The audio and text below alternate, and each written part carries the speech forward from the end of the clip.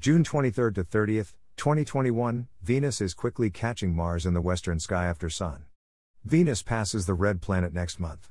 Chart caption, 2021, June 25th, Venus, in Cancer, is above an imaginary line from Castor that extends through Pollux. The Venus-Mars gap is 10.3 degrees.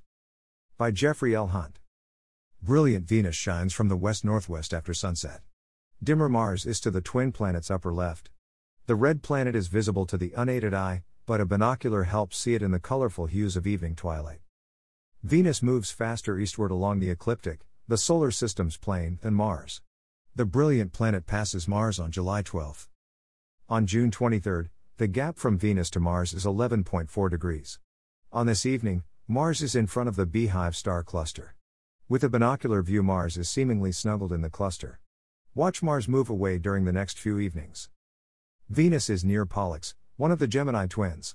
On June 24, Venus is below an imaginary line that starts at Castor and extends through Pollux. The next evening, Venus is above that line. On June 25, Venus moves into Cancer, the sky's dim region between Pollux and Regulus, a span of nearly 40 degrees. On June 27, the Venus-Mars gap is 9.1 degrees. Chart caption, 2021, June 30th, the Venus-Mars gap is 7.4 degrees. As the month ends, the gap between the planets is 7.4 degrees. Venus is approaching the Beehive star cluster.